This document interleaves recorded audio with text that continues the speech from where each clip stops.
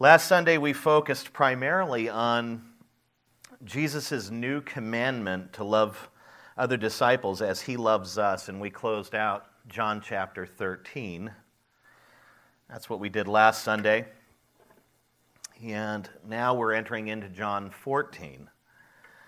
And John 14 documents Jesus' loving and tender response to his disciples who were now completely full, and just sort of overwhelmed by fear and a strong sense of sorrow because of the startling revelations the Lord gave to them during the supper, because they're still at the supper, the Last Supper. And the Lord revealed several things to them that really just drove them to a place of not despair, but just great difficulty emotionally. Things that he revealed, like that one of them is a betrayer. You know, if you're sitting with Jesus and there's 12 of you and there's Jesus, and Jesus tells the group there that one of you is going to betray me, the first thing I would say to myself is, I wonder if it's me. I wonder if he knows something about me that I don't know about me. And so that idea was still spinning around in some of their minds, even though Judas had been revealed as the betrayer, but very quietly, and he had left. Again, the disciples thought Judas was just going to give alms to the poor or get, supplies for the feast that they were about to enjoy, the communion feast, if you want to call it that, the Passover feast. One of them was a betrayer. That had heightened their emotions. The fact that Jesus told them that he would soon be glorified through his death on the cross and would leave them, and we saw that in 31 through 33 of chapter 13, that didn't sit well with them. Even though they didn't comprehend and fully understand what he meant, they were able to put two and two together to a degree and know that he was going to leave them physically. And probably one of the other things that kind of typified their emotional status during that time was the fact that the strongest of the group, literally the strongest person of the group, spiritually, emotionally, and physically, Simon Peter, he was the rock. He was the strongest one among the rest. And the Lord gave a startling revelation about him, that he, the strongest of the group, would betray the Lord Jesus in just a few hours, 3 times before sunrise. And also, if you look over in Matthew 26:31, which adds added detail to the Last Supper, the fact that Jesus, another revelation, the fact that Jesus told the 11 of them, Judas is already gone, but he tells the 11 remaining that they would all soon fall away and be scattered. Matthew 26:31. So, you start this meal and you're during the hors d'oeuvre part, and Jesus makes these revelations to his disciples, and of course, by the time you get to the end of this part here where he's making these revelations, they're jacked up. They're worried. They're fearful. They're frightened. And in chapter 14, Jesus anticipates the sorrow of their already breaking hearts. And he gives them comfort upon comfort in the form of 5 promises. And over the course of 5 Sundays, we are going to look at, firstly, the promise of Jesus' spiritual presence in verse 1. We will look at the promise of a prepared place, verses 2 through 11. We will look at the promise of answered prayer in verses 12 through 14. We will look at the promise of a divine helper, verses 15 through 26. And lastly, we will look at the promise of supernatural peace in verses 27 through 31. As I was pondering this chapter, because when you preach the Word, you pretty much have to study an entire chapter at once. Even though you're only going to teach on a small section in it or whatever you're going to do, you have to kind of have a shotgun view of everything that's going on so you can maintain the right context. And And just to know that these men were struggling greatly at this moment, so distressed. And yet, Jesus, amazingly, was able to present these promises to them, to bring them comfort, despite the fact that he was about to go through something pretty difficult. He's in just a few hours, he's going to be betrayed in the garden and arrested. And then he's going to be beaten throughout the night, early into the morning. He's going to be tried. He's going to go to the cross.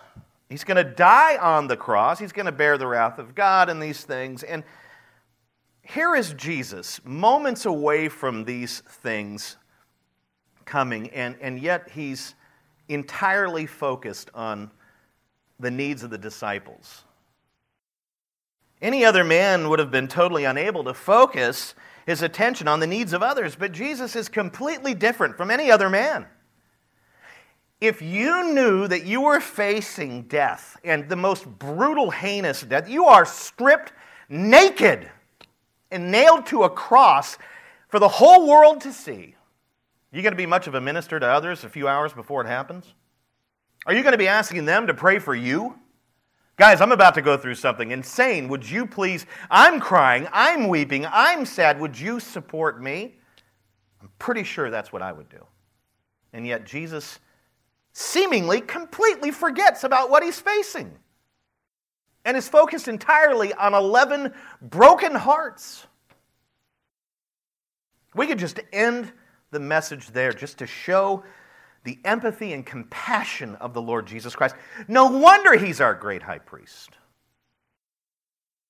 In this particular moment, he isn't focused on what he's about to go through. He's focused on what his disciples are going through. He's different. He's different than me. He's different than you. He came to serve. Mark 10:45. He came to bind up the brokenhearted and comfort those who mourn. Isaiah 61, verse 1 and 3. MacArthur put it like this: here is Jesus Christ, fully divine but nevertheless totally human, anticipating the most horrible kind of experience, yet completely unconcerned at this point about his own experience, and wholly absorbed in the needs of his 11 friends. Surely already feeling the weight of the awful load of sin that he was about to bear, realizing that he was about to taste the bitter cup of death for sinners, he nevertheless took a primary interest in the sorrows and fears of his apostles. Jesus' words here in John 14 become the foundation for comfort. Not only for these disciples, but also for us. If you ever get to the point in your life where you feel hopeless because there is seemingly no way out of a situation, no escape, or no place to rest, you'll find tremendous comfort, tremendous rest in the words of Jesus in John 14.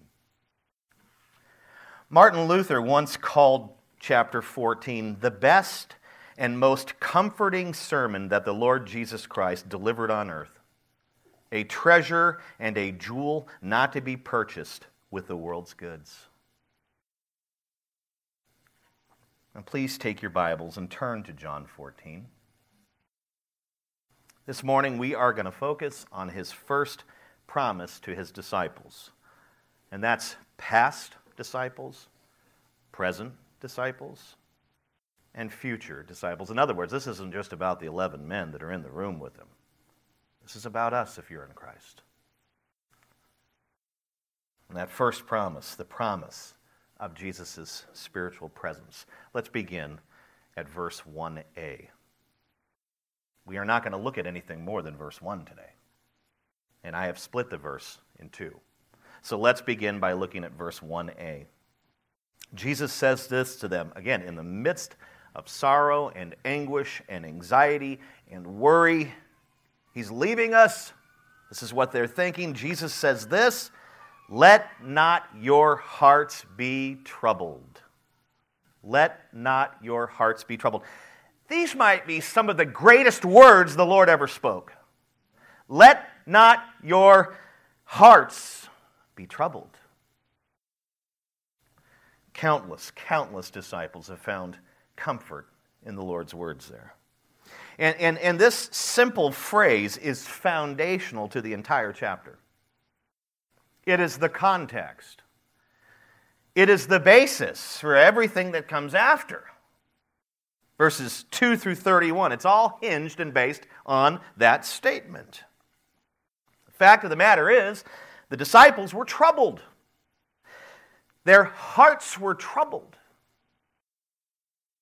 What is the Greek verb for troubled? We've seen it before in chapter 13. It's tarasso.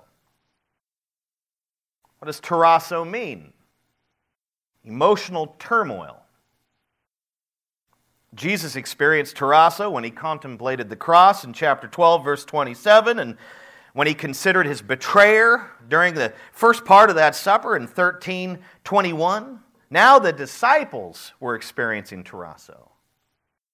It was their turn in the narrative to experience tarasso, emotional turmoil, strong emotional turmoil. It's a very strong Greek verb. Why? Well, R.C. Sproul says, in short order, they had been told that Judas was going to betray Jesus, that Jesus was about to leave them, and that Peter was about to deny him. Covered these things.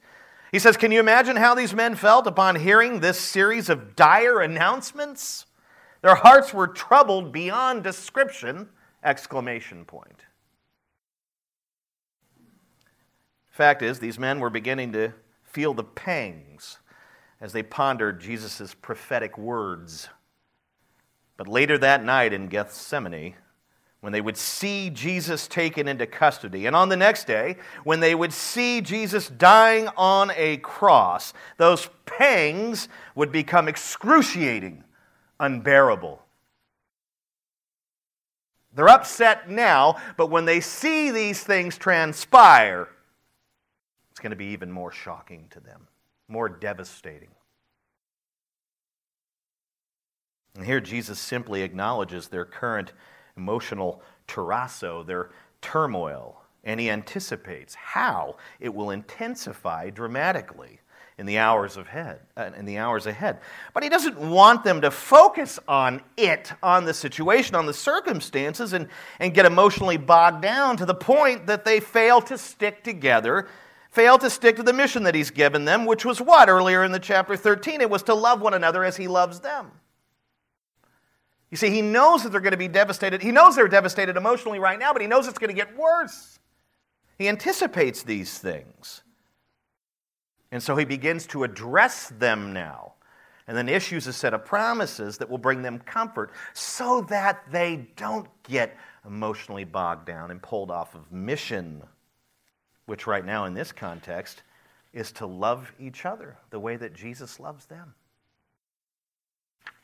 Very, very difficult to love others in a Jesus-like manner when you are devastated emotionally, isn't it? Very hard to have any kind of output during that time when you need input. Jesus verbally acknowledges their tarasso, not so that they can have a pity party, which is so common among us. We realize stuff is happening and we're devastated emotionally, and then what we want really in acknowledgement is just a pity party. We want the sympathies, we want the empathy, we want people to pat us on the backs, we want hugs, we want all of that stuff. We want to kind of wallow in the mire of our emotional turmoil. He acknowledges it not so that they can enter into a pity party, but so that he can redirect their attention onto things that will bring them comfort and help them get through the tough times that lie ahead. Let not your hearts be troubled is not an invitation. It is a command. He is telling them, stop letting your hearts be troubled. He's not saying it with any sort of force. He's encouraging them. Stop letting your hearts. That's actually literally how it translates in the Greek. My ESV falls a little bit short, I think, of what the Greek was trying to convey here. It literally means stop letting your hearts be troubled. It is a command. It is a gentle command, but it is a command nonetheless. It's not, it'd be a good idea if you stop letting your hearts be troubled. He's saying stop letting your hearts be troubled. My paraphrase of 1a is stop letting your hearts be troubled and focus on the promises I'm about to give you, because they will bring you comfort and help you get through travails, help you get through trouble, help you stay on mission, help you love one another as I have commanded, help you serve me. This is key stuff here, because when we go through travails and experiences, it usually takes us out of the mission field. Some of us become reclusive and hide, and we don't want anything to do with people. Or some of us just like to bog down other saints with all of our travails. By the way, my hip, my this, my that, my hip, my lip, whatever it is, which is not how we're supposed to live our lives. Well, what about bearing each other's burdens? There's that component there. But to constantly bog other saints down with all of our trials and tribulations and travails and health difficulties and all these things, it actually becomes a sin for us. Because not only are we out of the mission field, but we're now attempting to take another saint out of the mission field, bogging them down with our travails and troubles. There is a right way to do this and a wrong way to do it. We're not supposed to be sociopaths or weirdos that never acknowledge each other's pain or never share our difficulties with one another. But there are some saints who have seemingly been baptized in prune juice, and that's all they ever do is whine and complain about everything that's going on in their life. And that's a sin. Not only are they off mission, but they're attempting to take you off of it. I once heard on the radio Chuck Swindoll preach a message on this, and boy, he handled the subject really in a brutal way, because I think in his church he was dealing with this. That just people were just always walking around, my life, and stop.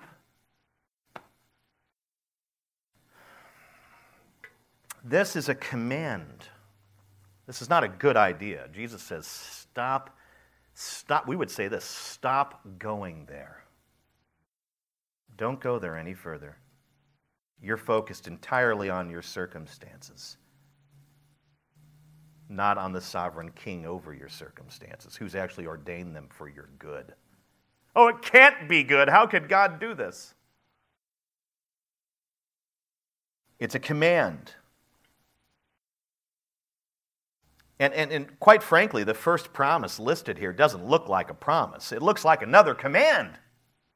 But it's a promise. We begin to look at it in 1b. Verse 1b. Jesus says, believe in God, believe also in me. Let not your hearts be troubled. Instead of doing that, do this. Believe in God and believe also in me. Here, Jesus acknowledges the disciples' faith. As pious Jews, they believed in God. They believed in Jehovah. They believed in Jehovah long before they ever met Jesus. These men may have been simple fishermen or what have you, but they were pious Jews. They believed in Jehovah. They believed in the God of the Old Testament, no doubt. They had that faith already. They understood things about Jehovah. They understood things about God the Father. They understood that He is omnipresent everywhere, especially among His people, the Israelites. They got this. Believing in God, believing in Jehovah, and affirming His omnipresence are basic tenets of the Jewish faith. Every Jew believes these things. Every pious Jew. They believe this. They believe that God exists. They put their faith in Him, and they believe that He is omnipresent, and they have a whole history to prove that God was with them. Their time in the wilderness, the issuing of the law, there are countless examples of how God was with them. The pillar of fire and the cloud at night, these things, They have the experiences. This is what they believe. This is what these men in this room believe. They believe in God. They couldn't see God, because anyone who looks upon God dies because he's holy at a level that we can't comprehend. You put a sinner like me that's unredeemed, and you put me in front of God, and I turn into a burnt matchstick. It won't be like that in his glorious kingdom up above. But if he comes down here, I mean, you can't look upon him. He's too perfect.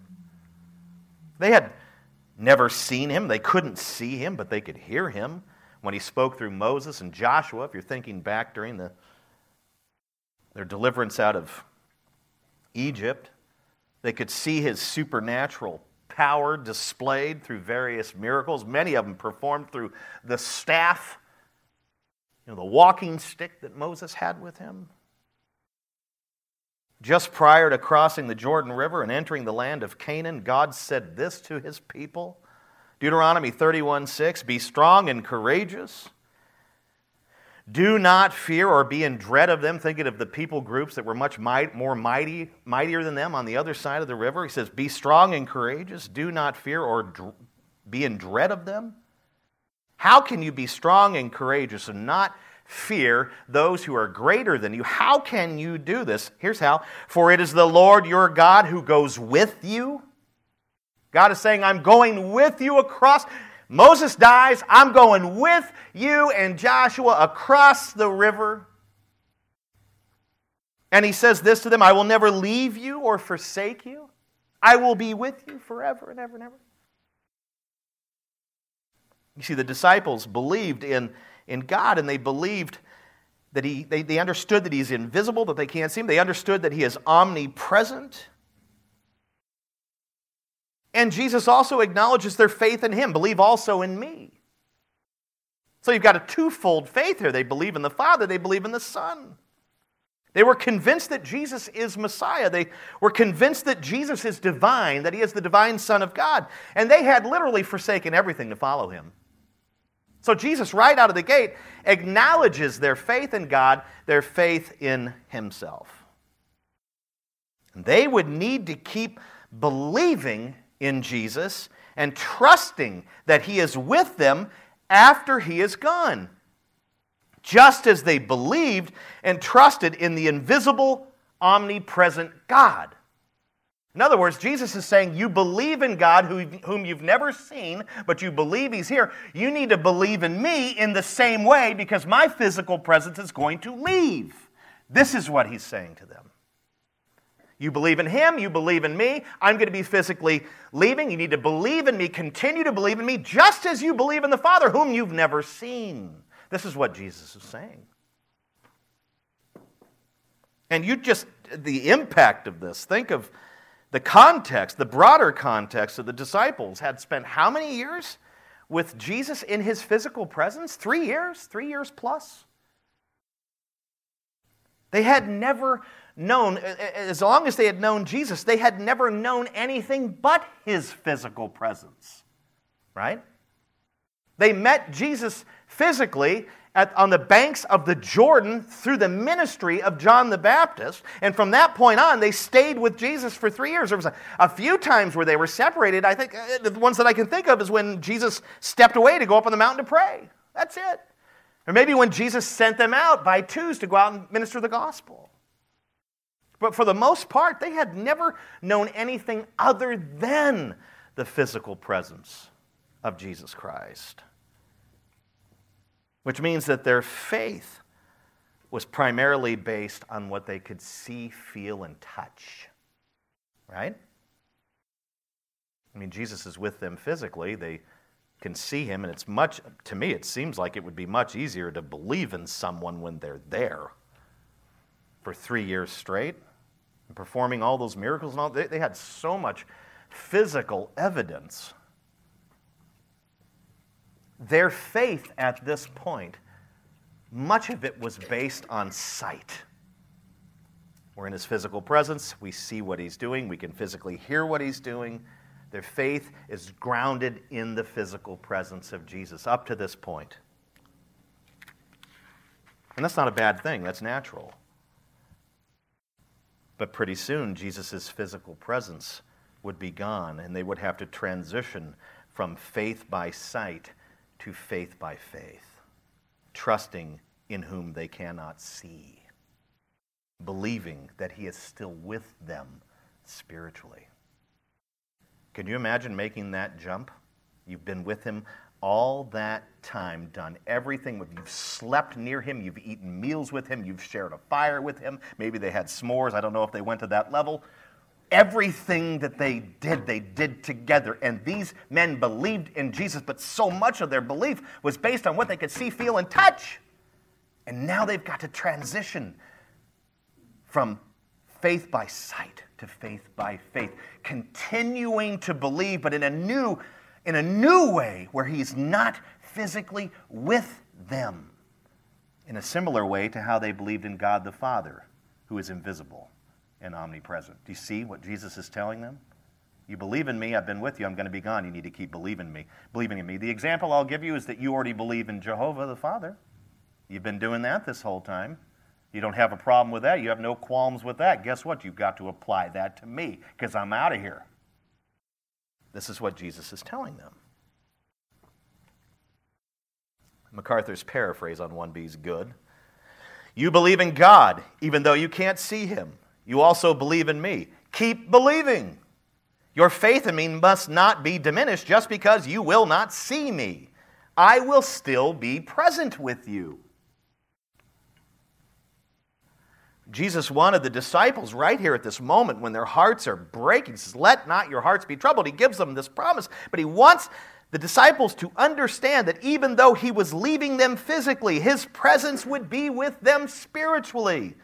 And his spiritual presence would become a source of comfort to them and for them. Down in verses 15 through 26, he tells them that after he is physically gone, he will send a helper, capital H. You can look at it. Well, who is he speaking of? Who is the helper? The Holy Spirit. The Holy Spirit performs many tasks. One of his tasks is to bring comfort to believers by making them aware of Jesus Christ's spiritual presence. Did you know that about the Holy Spirit? Yeah, Jesus is absolutely omnipresent, just as the Father is.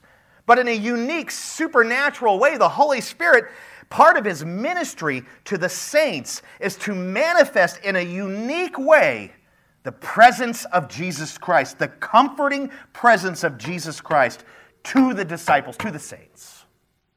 It's part of what he does. He works regeneration. He does all of these phenomenal things. The Holy Spirit doesn't get enough credit today. He does so much. If you are a saint and you've been comforted and sensed the presence of Jesus, that's the active work of the helper. That is his supernatural work. Think of it like this, our context again, what Jesus is doing for them. The disciples were greatly distressed because they were about to lose Jesus' comforting physical presence. But he promised to send the helper who will make them aware of his spiritual presence, which will bring them comfort. Now, some English translations say comforter instead of helper in John 14:16. What does yours say? And some even say counselor. Does yours say helper? Does it say comforter? Does it say counselor? There's different ways to translate the Greek noun. And I think comforter is just a phenomenal English word to use here, because I think that captures. Now, helper is very broad, right? Help can mean, there's all sorts of ways to help a saint. But comfort is specified. It's specific to alleviating emotional difficulty or whatever these things are, to comforting someone. And I think this is a totally appropriate title for the Holy Spirit. Comforter. Scripture calls the Holy Spirit our helper, our comforter, our convictor, our deposit, our guide, our teacher. He's got a whole list of names. And sadly, Roman Catholicism strips the Holy Spirit of his title and task and gives all of those things to Mary. She's our comforter. No, she's not. She's dead. And her soul is in the presence of her Savior, Jesus Christ. It's a great travesty that they have robbed the Holy Spirit of his duty and all of his phenomenal, beautiful biblical titles and applied them to Mary. It's blasphemous. The Holy Spirit is our comforter because he alone makes believers aware of Christ's comforting spiritual presence. Mary can't do that. Great woman. Saint just like you and I. That's it. I love what J.D. Greer has done. He's an author and a pastor of a church called Summit Church, maybe in one of the Carolinas. I'm not sure where he's at back east, but he said this, and this is gonna make the hairs on your arms stand up, and you go, "Wait, what's going on here, man?" Of course, you wouldn't do it with the Spicoli accent, but hey, man. J.D. Greer once said, "The Spirit inside you is better than Jesus beside you." Sounds kind of blasphemous. Has he lost his mind? No. Jesus said something like this in John 16:7. He's paraphrasing what Jesus said in 16:7 of this gospel. Jesus said, "I tell you the truth." This is like one of those truly, truly moments. "I tell you the truth. It is to your advantage that I go away. For if I do not go away, the Helper will not come to you." J.D. Greer has just said it in his own way. "But if I go, I will send him to you." These are Jesus' words. Jesus himself said it in a biblical way. The Spirit inside you is better than me beside you. Now, if you were to survey Christians, the majority would likely prefer to have Jesus beside them, right? I mean, if you surveyed Christians, the first thing they said, "I'd much rather have Jesus beside me." I mean, that's my first thought. Of course, I'm thinking of glory. And I don't think he's going to be beside me. I think I'm going to be on my hands and knees, worshiping him as he's seated at the right hand of God. He's not going to be standing behind me going, "Hey, I'm your companion. I'm your sovereign Lord." I'm going to be like, "Ah." But if you were to ask Christians and just run a survey, I think that the majority would likely prefer to have Jesus next to them. And this is because they've never read John 16:7 or because they don't understand it. They don't understand Jesus' words and how profound and powerful what he said is there. You see, you must understand about some of the things that deal with Jesus' incarnation and the limitations as a human being. Jesus could never be in more than one place at a time physically. Still can't. I'm talking physically. His physical body, which he has right now, and has the wounds, his death wounds on it, the marks are there, the scar is there. He has a literal physical body right now. And that physical body cannot be in more than one place at a time. It can't dematerialize and show up and reappear like a hologram in different places, but a physical hologram where you can touch it and there's flesh, you can't do it. There's limitations applied to the flesh. I can be in a lot of places, but not at the same time. I can be with you in spirit. I've never understood what that means. Be more like a ghost haunting you if I was there with you in spirit.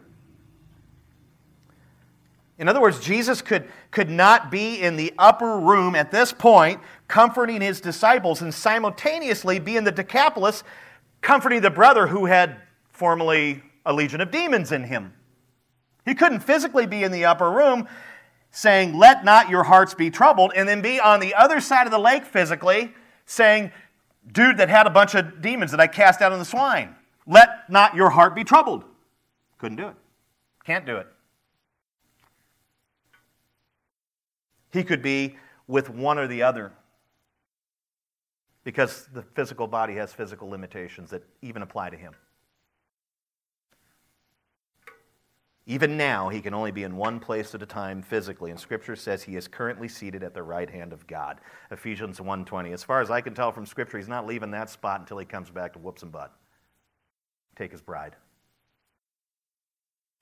But when Jesus left the earth physically, he sent the Helper.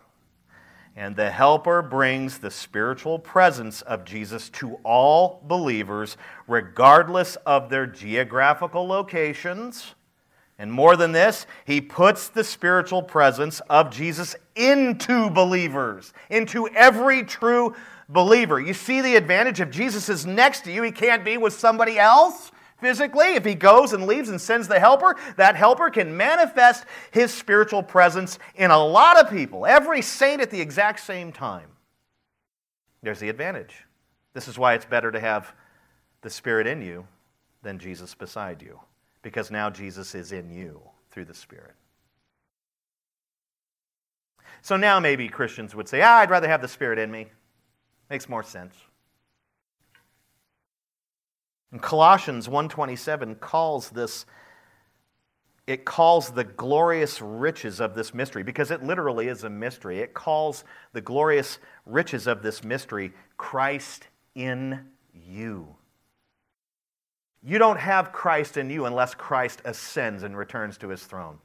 Let's put it that way. One saint can have the physical presence of Christ next to them, and that's it. If he's with me, you're going to have to make an appointment until I'm done with him. Then you can get an appointment with him, and then you can hang out with him.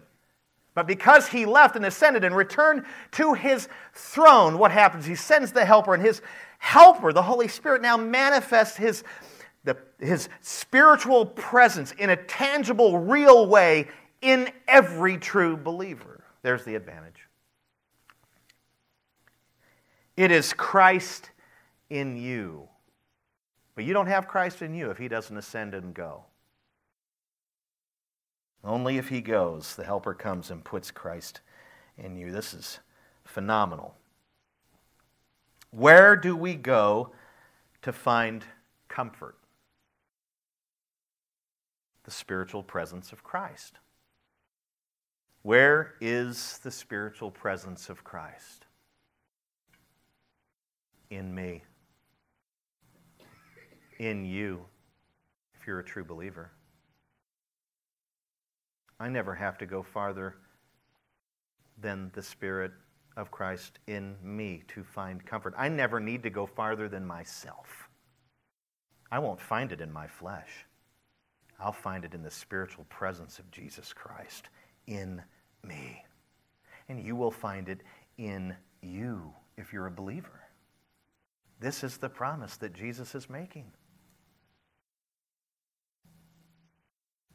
What did Jesus tell his disciples just a handful of days after this, just before he physically departed to go to heaven, before his ascension? What did he say to his disciples? Some of his final words.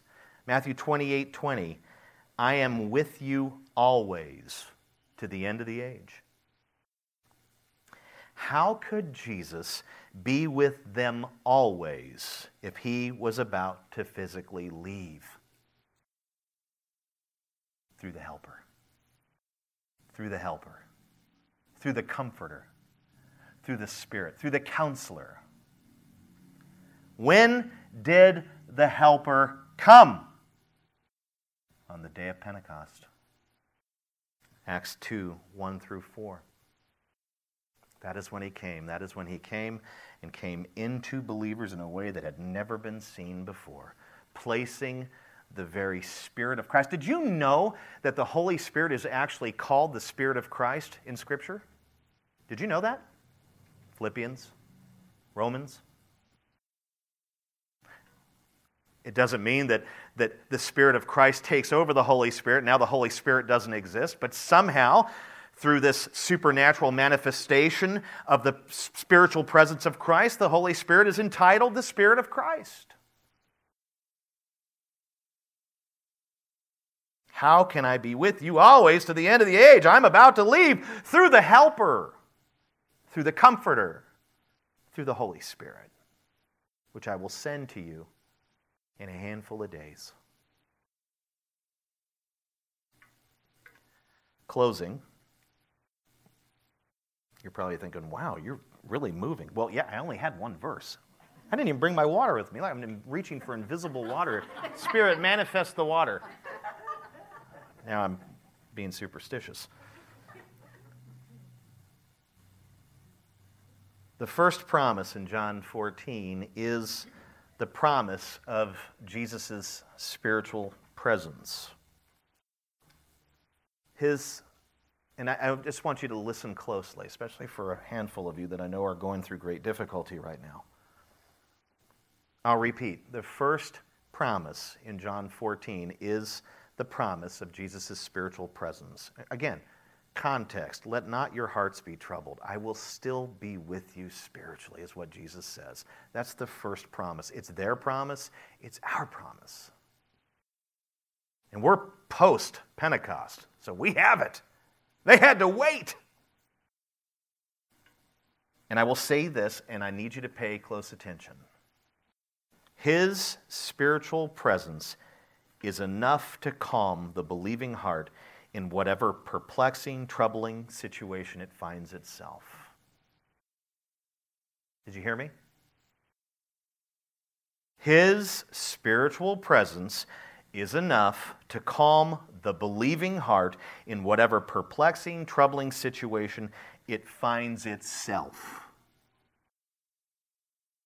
Now, the key to experiencing His spiritual presence and comfort that it brings is trusting faith.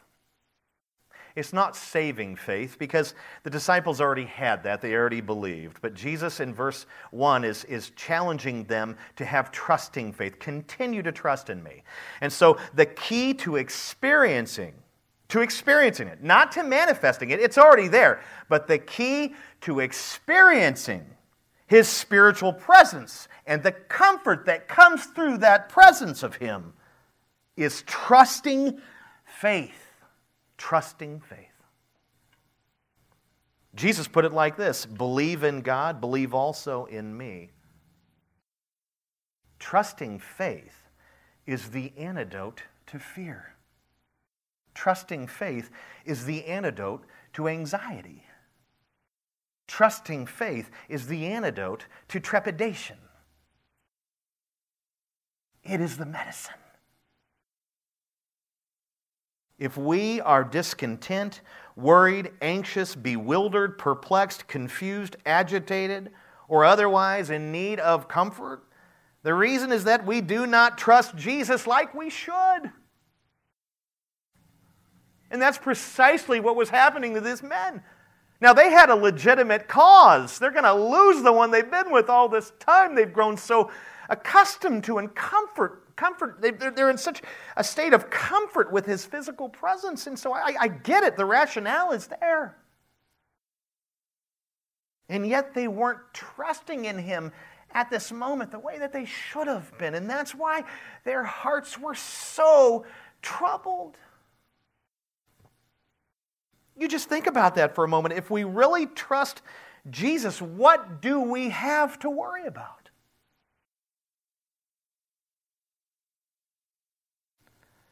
The reason the disciples were so stirred up is that they had begun to focus on their problems. And they didn't seem able to put their trust in Christ at that moment. All they could see was the reality of Him leaving and the pain that they felt over that. The pain of searing loss over what would transpire. That's all they could focus on, which is a great distraction. This is why He commands them. Stop focusing on that. Stop focusing on that. And think about the purpose for the travail they were experiencing, this salvation of the world. Look at the good that came through His death on the cross, something they couldn't comprehend at this moment, apparently. And all they could see were their circumstances. One of us is going to betray him. Peter, the strongest, the Hulk in this group, is going to betray him 3 times. That's all they could think about. And meanwhile, Jesus was still with them physically, sitting at the table with them. A luxury that you and I won't experience in this life. What a benefit they had. They got to walk with him. They got to watch him minister. They got to watch him perform miracles. They got to listen to every sermon. And they didn't get tired of his sermons like you do of mine. His sermons were perfect. Mine are flawed. The advantages that they had. And Jesus hasn't even left them yet. He's going to spend several more hours investing and pouring into them, showing them these promises and stuff. And they're acting as if he's already gone. He's right there. They're listening to him. It's like, where'd he go? He's there still physically. And guess what? He'll be with you after. This is what he's promising them. And yet they just were entirely focused on the circumstances. The fact of the matter is every believer experiences this strange phenomenon from time to time, right? Do we not? Our circumstances can become so difficult, so chaotic, it becomes seemingly impossible to focus on anything else. Or maybe just flat out impossible, not seemingly. You ever been in the throes of such travail that you can't focus on anything but the travail? It happens to us. And some of us beat ourselves up for that, but don't beat yourself up. Take some grace. You're still a human being. You're just a saved one. But sometimes things are so challenging and so difficult and so painful that it becomes impossible to focus on anything else. And sometimes a saint comes along and says, you've taken your eyes off Jesus. And in your heart you're saying, shut up. An hour later you're saying, praise God for that brother. Praise God for that sister. That's what I needed to hear. That's what Jesus is doing for them. Now, we also tend to equate the spiritual presence of Jesus. Now, this is okay. Let me back up. Let me couch this puppy. Listen closely, pay close attention. This is a huge problem in church circles today. Some of these circles aren't actually church. They claim to be, but I don't think they are. Just listen. We also tend to equate the spiritual presence of Jesus with a particular feeling or with a particular set of feelings. Believers are always saying things like, I'm not sure Jesus is with me because I don't feel His presence. You ever said that or heard that? All the time. And in some circles, everything is based entirely on what they feel or don't feel. Newsflash. You will not feel Jesus' presence on this side of glory because He is not physically with you. I'm just going to put it out there. I'm just laying it out there. You ain't going to feel His physical presence because He's not physically with you. So stop using the terminology because it's not biblical. You can sense His presence when His peace comes over you, the peace that transcends all understanding. It goes beyond any circumstance. You can sense His presence when you experience and feel His peace. You can sense His presence when His joy, the fullness of His joy, comes upon you. You can sense it. But sensing and feeling are two different things. And people have gotten them crossed up today and they're basing everything. I don't think He's with me because I can't feel Him. Or they say things like, I really felt Jesus through that song. And now, when they worship the Lord, they're waiting for particular moments in songs where they can hopefully feel His presence. And now they can begin to tell others, I had a real encounter with the living God during that time because I felt His presence through the music. He was there with me. Newsflash, you did not feel Jesus through that song because He is not physically here. And another newsflash, Jesus does not show up in a special way during certain songs. And some people believe this. Well, I tell you, we sang 5 songs that morning, and I only felt the presence of Jesus during song 4. I am a friend of God. I don't know how anyone could feel His presence during that treacherous song. You know which one. I am a friend of God. I'm like, I'm going to run out of the building. I hate that song. And it was written by Phillips, Craig, and Dean, who are oneness Pentecostals. They don't even believe in the Trinity. Big Valley every weekend. I was like, come on. And then I stopped and I felt the presence of Jesus. You don't feel Him during songs. You don't feel Him. You can sense His presence. But it's not a feeling. Because if it's a feeling, then sometimes you're going to feel Him and sometimes you're not. And you're going to be self-deceived into thinking that He's not with you during certain times. That He's only with you when you can feel Him. Right? That's what happens. If I don't feel Him, He's not there. How can you feel Him? He's not in physical form. If you are a believer, Jesus is with you and He is in you regardless of how you feel. If you feel good, He's there. If you feel bad, He's there. If you're like Switzerland and you're neutral, He's there. He's always there. He's always in you, regardless of how you feel, regardless of your circumstances. He is always, always there through the Helper. Always. Which means that you can be comforted at any moment, any time, no matter where you are. Now, it could be that a particular song stirs you up because it helps to maybe help you understand a deep biblical truth in a new way, and there's an emotional response that's elicited. That's wonderful. That can happen. We have to worship God in spirit and truth, right? With our heart and with a mind filled with truth. So that's good. That's a good thing. But that doesn't mean that you felt Jesus or that He manifested Himself in a special, unique way through a song. He didn't. He was in you the whole time.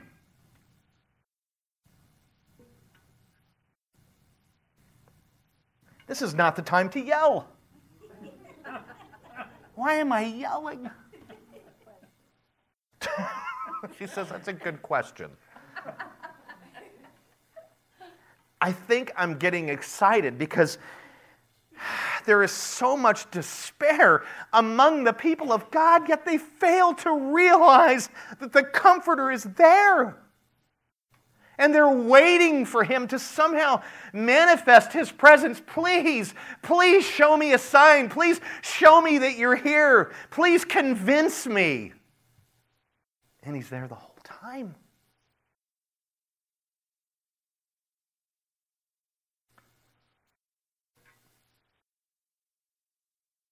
We need to stop equating the spiritual presence of Jesus with feelings. This is dangerous. If you're a believer, He's with you in the good and bad. Nothing will change that. In fact, it is a wicked and adulterous generation that demands a sign from the Lord. Matthew 16:4.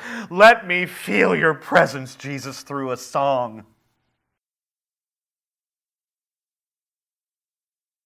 It is a wicked and adulterous generation that constantly puts Jesus to the task of manifesting His presence through various things. Show me that you're here. Jesus said it's a wicked, adulterous generation that demands that of him. Show us a sign. Show us a sign. Show us another miracle. Show us another display of your power. Prove to us that you are physically here, or that you are spiritually here at least. Is this not what's happening in certain circles? Every gathering is based on, hopefully, he'll show us something. In fact, if he doesn't, we'll go ahead and stage some stuff that makes it look like it. The guy that has actually a good leg will act like he doesn't have a good leg. And he'll be dragging it around the sanctuary. And then when that special song comes on, he'll be... It's a wicked and adulterous generation that looks for these signs and that demands these things of God. Let me feel you in a song, Jesus. Reveal yourself to me through this. A holy and righteous generation believes that Jesus is already with them and in them through the Helper, and that is enough. That is enough. You see, the problem today is people are not content with the Holy Spirit just as He is. They want all the accoutrements and all the other things to go along with it, when the Spirit Himself can satisfy you fully by bringing you into the spiritual presence of our Comforter, Jesus Christ. The wicked rely on audible and visible manifestations, which aren't even real. The righteous rely on Jesus' inner spiritual presence. They know that Christ is in them through the Helper. And they enjoy His presence and rely on His presence and seek His presence, His inner presence, for comfort when they need it. We live with conflict, disappointment, and pain. We all experience hours of deep tragedy and times of severe trial, but Jesus is with us. Whatever your trouble, whatever mess you are in, whatever anxiety or perplexity you have, just remember the Lord Himself is there with you and in you if you're a believer. Believe that He is with you through the Helper, through the Holy Spirit, and He will comfort you. He will meet those needs in those moments. But you have to have trusting faith and a right theology. He will comfort you in those moments. Know that He is with you, and He will comfort you as only He can. As only He can. You won't find comfort in anyone else or anything else. Only in Jesus. I'll end with a beautiful quote from John Owen. He wrote, "A sense of God's presence in love is sufficient to rebuke all anxiety and fears, and not only so, but to give, in the midst of them, solid consolation and joy." Solid consolation and joy. Amen. So we have a wonderful opportunity now in communion to once again experience the spiritual presence of Jesus, who manifests His spiritual presence in the remembrance of these elements. The broken body represented in the bread, and the shed blood represented in the juice. It's like we get to drop right into this narrative, into this historical event, and sit with Him and the 11 right there at the table and celebrate the Lord's Supper. How wonderful! We can enter into His presence in another unique, special way now, because He manifests His spiritual presence during this time among His people. So He's in you, and He's our source of comfort And now we get to step into the dinner narrative and enjoy a meal and feast with the Lord, believing that He is with us spiritually, believing that He died on a cross for us, believing that He shed His blood for the remission of our sin. What a spectacular thing we get to do every week. And I think we take it for granted because we do it so often. Every week, it really is one of the highlights of what we do here. So as you go and get the bread and the juice, you bring them back and just confess whatever sin you have and just believe that Jesus is in you and with you right now. And draw comfort from His spiritual presence. And take those two things in a celebratory way, toasting Him for what He's done and accomplished for you. None of what we've been talking about or that we ever talk about at this church means anything apart from His death. Our faith it's nothing. We may as well trust in dumb wooden idols. But He died. And that's what that represents. But not only did He die, what does that represent on the other side of that, where they fill that tank with water?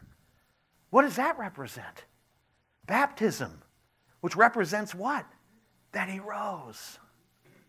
That He rose, victorious over sin, Satan, death, and hell. For you. For you. For this guy. Get your stuff, confess, spend some time in His presence, ask Him to strengthen you, to comfort you, and then we'll sing one more song together. Amen? Help yourselves.